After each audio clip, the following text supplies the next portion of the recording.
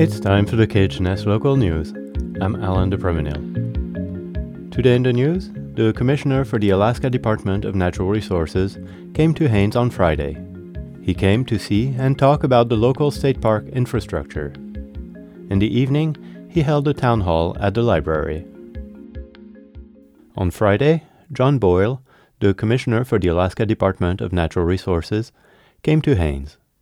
He wasn't there to enjoy the music at the fair.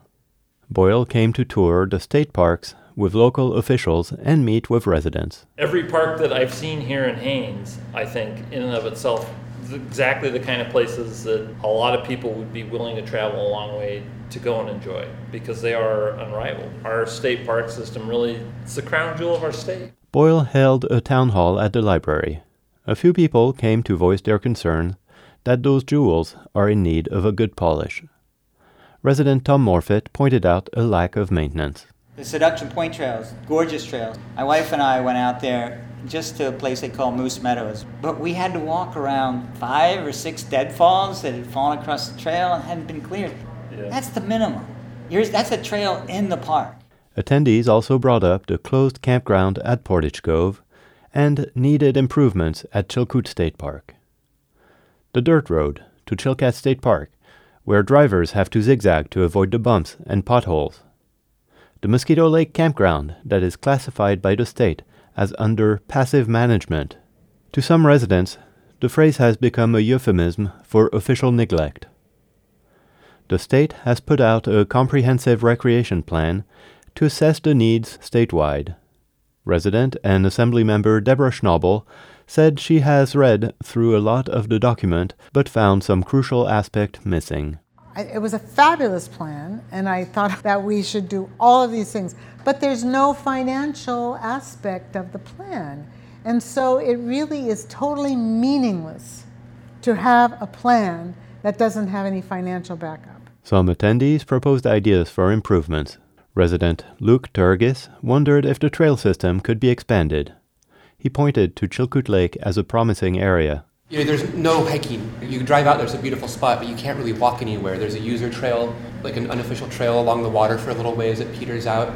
I would love to be able to go out there and, walk for 2 hours and come back to the lake. Deborah Schnabel said river access could be improved. We have this fabulous river that has fish in it, and people can hardly get down to the river to fish.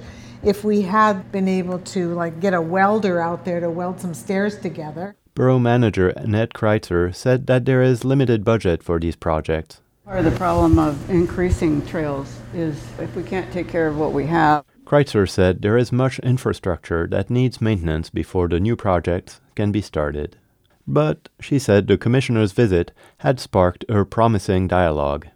We had just really good discussion among CIA and the state and us today about how we can all support one another. And so we're going to put together some strategy meetings to see, how can we move forward on some of these things. Commissioner Boyle sounded a note of budgetary optimism. He said state revenue has stabilized and park revenue can be optimized. Now is where the pressure to really restrict and restrain budgets is easing somewhat.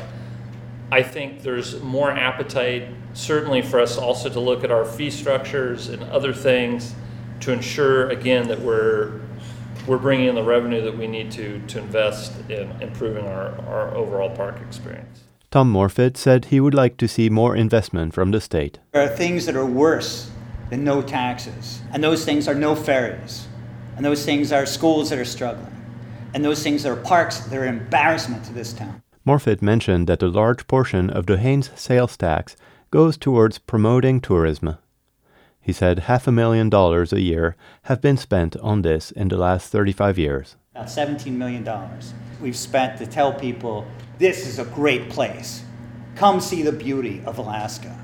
Borough officials said the commissioner did not commit to a specific action during his visit, but that it marks the beginning of a promising conversation. That's it for the KHNS Local News. I'm Alan DePreminil. You can find this story and learn how to access the KHNS News as a podcast at khns.org/news. This is KHNS, Haines, Skagway, and Klukwan.